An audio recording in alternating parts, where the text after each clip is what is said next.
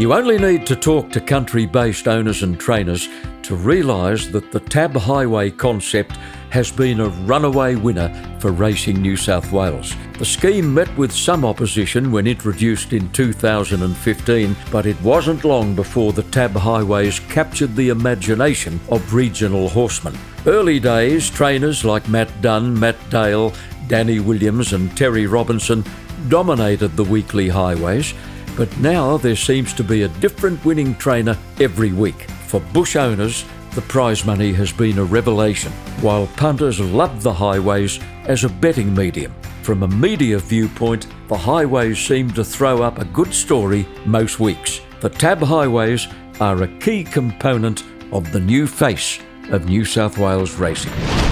When Shane Scriven completed his riding commitments at Rockhampton on June 23, 2012, he had no idea his distinguished career was over.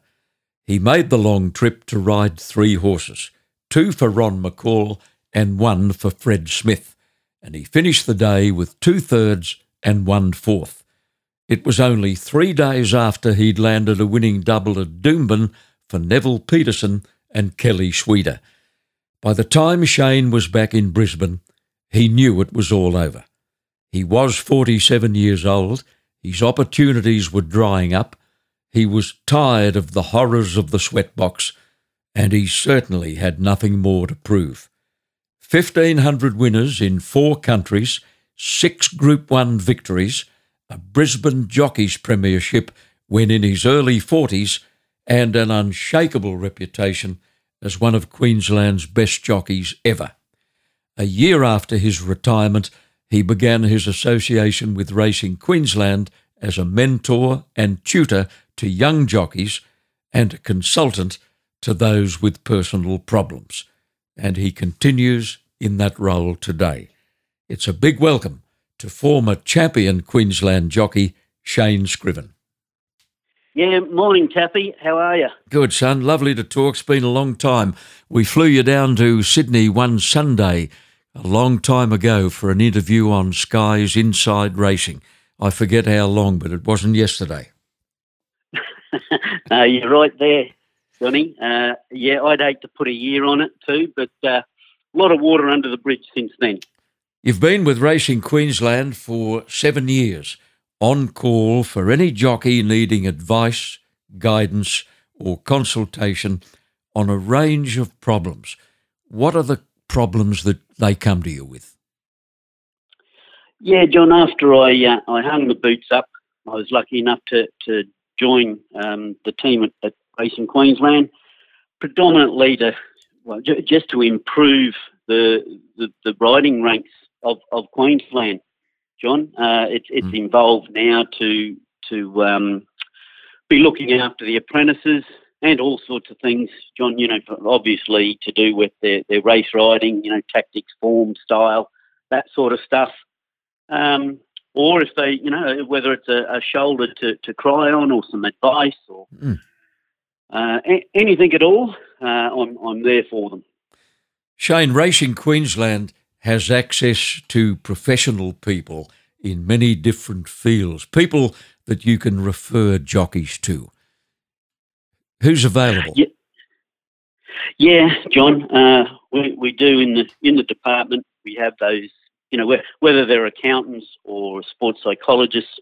Now there's all these professionals that we can guide them into the right direction. The pressures of the job now being that it's almost a 7-day-a-week job for the younger people now. A lot more pressure on them to perform and that. So, yeah, we have a range of people to direct them in. And you're enjoying it? I do, John. Yes, yeah, certainly. It's a lot different to swinging a leg over a thoroughbred, but and I miss that every minute of the day. But reality had to set in at some time, and at least I'm involved with the people that I've been involved with decades now. So that is a good part of the job. The only way you were able to retain your sanity during 33 years as a jockey was to take regular breaks. Now, after your final meeting at Rockhampton, you said nothing about your impending retirement to family for about 3 months. In fact, they simply thought you were having another one of your little breaks, and you waited until Father's Day 2012 at a family luncheon to make the announcement. Yeah, that's right, Johnny. It was the thought had been going through my mind for numerous years, for 5 or 6 years. You know, with the getting older, every time whether it was a suspension or an injury or just one of those breaks that I would take, to come back and lose the amount of weight I had to was always getting harder. So the thought was always there, but I never had I couldn't pinpoint the exact date. Yeah. And funnily enough, I went to a Broncos lunch one day. I was pretty good mates with Alan Langer, and Alfie had only just recently retired himself after being one of the best players ever to lace up the boots. And I thought, well, I'll ask Alf. You know, how did he know, or what was the trigger that when the penny dropped that he had to retire or wanted to retire? And I can remember Alan. It was as simple as he just said, "You'll know." And I remember I was half sort of dirty on him because that was, I wanted him to tell me what is it, how will I know? Yeah. He just tell me that I will know. And lo and behold, he was right.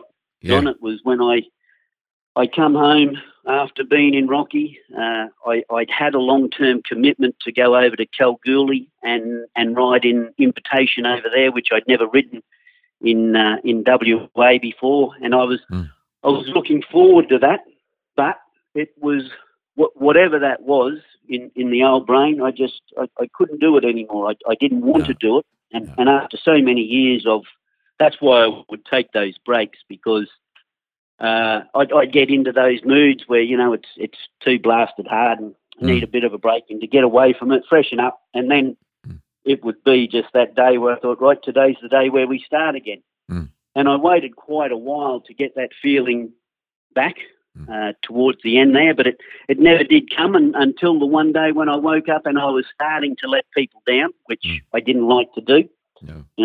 Missing track work, and I actually told my mates in WA that I didn't have it in me to go and ride over there, and that's when I decided that Alf was right. That I knew that was the time, for no particular reason, only that the time was nigh. Just to illustrate the enormity of the battle you waged with weight, let me quote from an article I read just last week, which said within 10 days of that final ride at Rockhampton, you were 68 kilos. Is that true? It would be, Johnny. It was nothing for me to have to rapidly gain weight like that.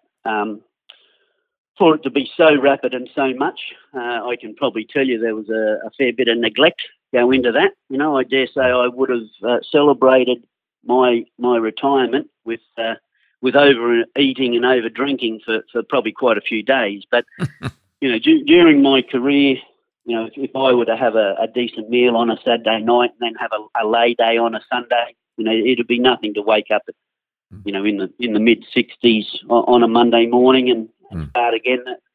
That was regular. But again, par for the course. I was no martyr, John. A lot of the boys creep up like that, and then we get stuck back into it. Probably not the way to do things back in the day. We were all educated. I remember when starting off, and strangely enough, I was only a little fella. I think I walked into Tommy Dawson's being about 32 kilos. I couldn't carry a full bucket of water, and that lasted for a few years until Mother Nature took over. But it was common knowledge that a jockey back in those days, you weren't to eat. You just don't eat. You put the plastic bags on. You go for a jog or you sit in the sweat box, and that's how jocks did it back in those days. Obviously, today we have nutritionists and dietists and and all sorts of things to look after your health in a lot better ways. Mm. Well, your late mum Bev and your dad Noel encouraged you and your sister Sharon to ride when you were kids, and you had enough space at home to keep a pony for you and a show horse for Sharon. Now, Sharon enjoyed the elegant disciplines like dressage, but not young Shane. He liked the hustle and bustle of the pony club events. Yeah, you're right there, Johnny. And unfortunately, we both, our best little pony was a little grey mare called Gay Blue. And she was a champion in both. You know, Sharon would ride her in the shows, and then we'd rip the show saddle off her and throw my poley on her and race her around the barrels. So, and she adapted well to it. She'd come out of the ring being winning a pony hack, and then run track records for a barrel race. She was a little beauty. But yeah, that caused a bit of controversy. You know, Sharon would always be saying that I'd mark with my spurs or stir her up, and I'd be saying to her, you know, when she plaited a mane, I used to hate the mane being plaited when I was trying to race it. But they were the good old days. We had a lot of fun. Mum and Dad, every weekend we'd be packing up, and whether it was to go to a show or a gymkhana or whatever it be, that was our fun for the weekend. Right, so there was the odd sibling argument between you and Sharon. Or I'd nearly say more than odd, Johnny. Yeah, they were quite regular. Well, you're good mates in this day and age, because in a few minutes' time, when we conclude our interview, you're going around to Sharon's place to celebrate your dad's 83rd birthday. Yes. Yeah, God bless him. He's still with us. He probably misses the races as much as I do. There were very few race meetings would go by that both Mum and Dad would attend. And unfortunately, we lost Mum several years ago, but Dad was still an advocate. He if I call him a punter, that's an abuse of the word. You know, he'd have his dollar each way on just about everything I rode. He again knew everybody there. He'd keep an eye open and an ear open for, you know, what was going on around the tracks. And towards the latter years, he became a pretty good babysitter too, when I used to have to take my daughter to the races. So he was jack of all trades and very handy. Well, your first attempt to become an apprentice jockey failed.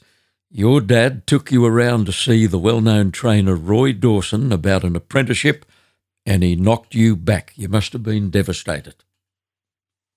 Yeah, I was, Johnny. We had friends through the Pony Club, and you know, it was time the junior school was finishing, and I must admit I wasn't much good at the education side of it, and certainly didn't like it.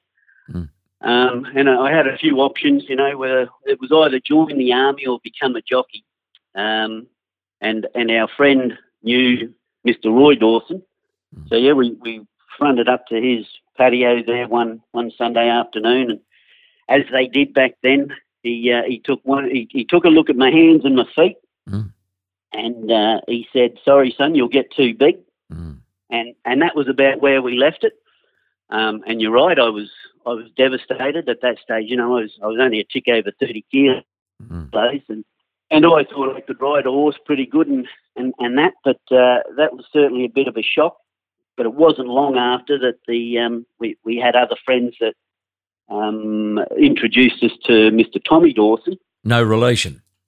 No relation. No, only that their relation was that they were both fantastic horse trainers.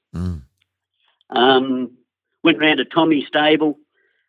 Mrs. Dawson hadn't been well for a number of years. Tommy had apprentices all that way through, but he was trying to cut down on his numbers. He certainly wasn't in the mood to have another apprentice. But he sort of asked me a few questions. In the end, he threw me up on one of his ponies. We had the vacant block next door where we used to trot the horses round, and I swung up on little grey gelding he was. Mm. And, Tommy just said, he won't be going anywhere. And I don't think I left Tommy's establishment for about the next 5 years. Yeah. So, he liked what he saw. oh, well, there was something about me, I suppose. It was obviously my riding that did, because we'd butt heads over the years to come too, the old boy and I. But it's ironic that it takes you years and years of that to realise that he always had my best interests at heart. As tough and as mean, I would have thought that he was to us apprentices in those days.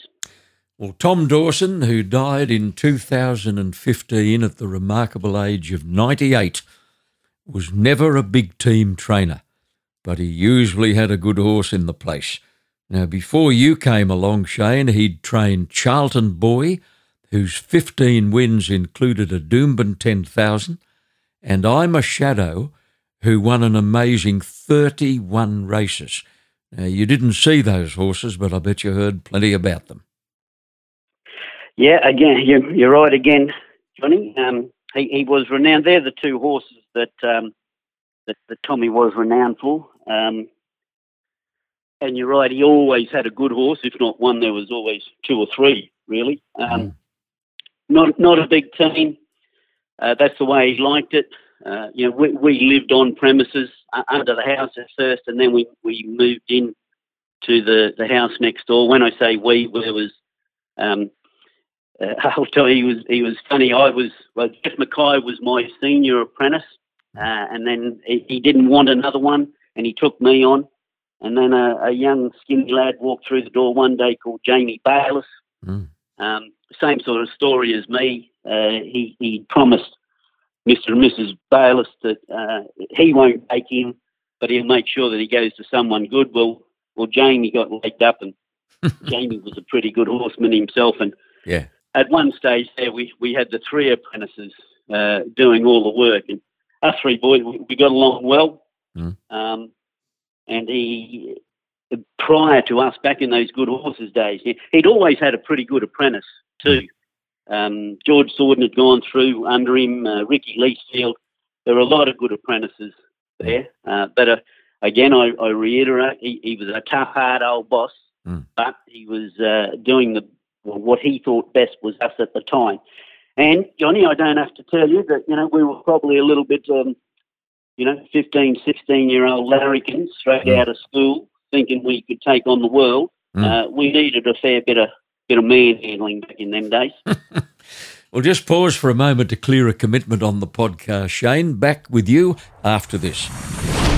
Sunday, July the 5th will be a unique day in the long history of Inglis when two major sales come together as traditional physical auctions at the world-class Riverside Complex at Warwick Farm. At 10 a.m. sharp, Easter Round 2 will get underway with 94 outstanding lots by world-class stallions like Brazen Bow, Deepfield, Dundeel, Exceed and Excel, Not a Single Doubt, Fastnet Rock, Frankel, I Am Invincible, Lonro, Schnitzel, Piero, and So You Think, with first season sires like American Pharaoh and Capitalist represented. Inglis have decided to bring the famous Scone sale to Riverside this year with a catalogue of 156 lots. This auction will begin immediately after Easter Round 2 concludes. All horses will be at Riverside from Thursday, July 2nd for your inspection. Who would have thought the famous Easter sale would have a winter session? Who would have dreamed the popular Scone sale would come to town? Inglis have taken extraordinary steps to accommodate vendors and buyers in extraordinary times. It's really happening. Easter Round 2 and the Scone sale together under the same roof on Sunday, July 5th. A special guest is Shane Scriven. Your first ride in a race was on a little sand track at a place called Wondai, a long way from Brisbane. Was it an impressive debut? Far from it, John. Remember the nerves, having my first ride, very exciting. They were always exciting nerves. and I probably slept most of the way. Again, Mum and Dad, we packed up the car because it's a fair sort of drive. But no, can't recall the day really, John. Only that it was it's a tight little sand track. I swallowed plenty of dust that day, as I did for the next few months. Tripping around the bush tracks of Queensland. There were places that I'd never heard of, and there was certainly some travelling. We'd finish track work at the wee hours of the morning, and you didn't have time for a sleep in. It was you jump in the shower, pack your bag, and hit the road. Yeah. But again, all good grounding out there. It taught you one thing, and then the idea was to progress. As your talents as a jockey improved, you would go up the line with your licenses and start riding at bigger and better places. So, but for me, that took a little while. I think it was quite a few months before I rode a winner. Started to think that maybe I'd made the wrong choice. But I think I remember it was New Year's Day, 1st of the 1st, 81, I reckon. If it wasn't 80, it was 81. At another bush track, sand track, Gympie, that I rode. I rode a double that day, my first day. So yeah. I was happy that I was kicking that year off on a winning note. And, things started to roll on from there. Now, Shane, that winning double comprised horses by the names of the Great Ali and Go Pal Go. Now, the Great Ali was a thoroughbred, but Go Pal Go wasn't. And I'm puzzled by that. Can you explain that to me? Yes. Again, back in those days, a few of the bush tracks would have quarter horse races. Just short ones. I think there were two distances at Gympie, and I'd be wrong in quoting them, but there was, I think the sprint race was 420 metres and the staying race was 560 metres, which were all held at the top of the straight. And these little pocket dynamos would sneak into the barriers. They run under race conditions and betting and all that sort of stuff. But they were fun, Johnny. They were the fastest horses I've ever ridden. Yeah. They'd run phenomenal time. They couldn't run far, but by geez, could they run fast. So that was Go Pal Go. He was trained by a very good quarter horse trainer. And then was the Great Ali, who I would have got the ride because of my 3 kilo claim. He was well up in the weights from memory, and he was a bit of a Gympie specialist. So it was a good fun day. Well, there's one for the trivia buffs. As recently as 1981, quarter horse racing was officially recognised by the QTC, who were then controlling racing in Queensland. Yep, there you go. It was a registered race, the one you won on a quarter horse. Oh, yes. Yeah, I remember they'd usually be held either before the first or after the last, but it was part of the program. Right? They'd only have 2 races. As I said, there'd be the sprint race and then the staying race, which was only a couple of metres even further. But we would have to weigh out, and the stewards, I think there was a protest one day in the quarter horse race. So yeah, they were part of the scene back then. Almost wish we still had them today. It was fun. Your boss, Tom Dawson, very fittingly trained your first city winner. It was a mile race at Eagle Farm. The horse was called Ben's Bark or Ben's Back, and it was a very special occasion for young S. Scriven. Yes, Johnny, it was. I can remember the McNicholls owned him. They were good clients of Tom's, and I'm sure the boss had set this horse up for me. We thought he had a good chance. He was into one of those graduations, again, back in those days, and with my claim, he got into the race very well. Yeah, Johnny, you're testing the memory now. Don't ask me. I remember going over the line, and I hadn't put a lot of weight on then. I was still a little red hair, freckle face, lightweight, skinny little runt of a kid. But it was good. And, the trainers would always try and get their apprentices to ride a winner early on so that you'd get your name up in lights and the ball would start rolling. Mm. You rode twack work quite often in that era with a couple of senior jockeys who became real role models. You've never forgotten them. Yeah, well, again, because Tommy was such an astute trainer, our two jockeys that he'd put on were Mel Shoemaker and Graham Cook. Gee. And again, it was riding track work with the likes of them, especially Cookie. Mel was a gifted horseman, but he could never actually explain to you what he did. He had the best hands I've ever seen. Horses that I could never hold them because I wasn't strong enough. But Mel would always tell you, strength's got nothing to do with it. It's all in technique. He would have to ride the hardest pullers, and they'd go around off a loose rein. But it was Cookie that I like to think he took me under his wing a little bit, taught me a few tricks of the trades. Obviously being a great rider himself, and I'd started to ride in town with him. And yeah, he was my mentor that I liked to sit beside in the room. And I suppose if I didn't like to copy anyone, I certainly had my own style.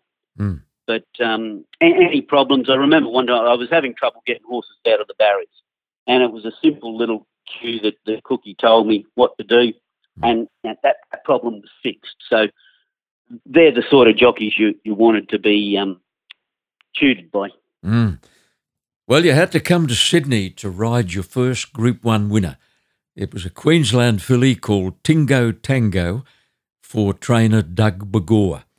Now, you'd won a couple of 2-year-old races on this filly in Brisbane, and then she came to Sydney in the spring of 1985 to run 5th in the Silver Shadow. You rode her that day. Then she won the Reginald Allen handicap ridden by the late Stephen Jeffries. Now, you were missing that day for a very good reason. Yes. Well, I was on my honeymoon, actually, with Doug's daughter back in those years. Again, a good filly. She'd proven herself as a handy 2-year-old, but she had 3-year-old written all over her. You could see the development after a bit of a spell, and sure enough, when she'd come back into her 3-year-old season, we thought the Princess Series was a beautiful set of races for her. From the 1200 into the 14 into the mile. I stepped aside between those two races to marrying Elizabeth and cementing my relationship in the Begor family. And then we come back to win the Flight Stakes honour. Yeah, came from way back, didn't she, and stormed home. So that was her style. You had to forget about her early, but she could finish off. And I remember weaving my way through the field, and some good horses in that race, fillies that went on with the job, and jockeys too, and that was, again, it was important to win not only a group race, but to go to Sydney and prove your prowess was very exciting. And still being an apprentice, 9 times out of 10, if the Queensland horses went to Sydney, the jocks didn't go with them. You had the likes of, there was Dittman or Quinton, or, Sydney was very powerful. And I was lucky enough that the Headleys, I'd built a good relationship with the owners, Mr. and Mrs. Headley, had a bit of an affinity with the filly. Obviously, being with the family, Doug and June had taken me under their house. I was best mates with their son Dan. They were good days. And the late Doug Begor, of course, who was your father-in-law for a short time, also trained Strawberry Road, with whom he won 2 derbies, Queensland and AJC, He won the Rosehill Guineas and the WS Cox Plate, while Danny Begor went on to great success with the crack sprinter Falvalon. Now, Shane, we're going to pause now. In fact, we're going to bring the curtain down on segment 1 of our podcast chat. We'll be back with you for segment 2 in one click.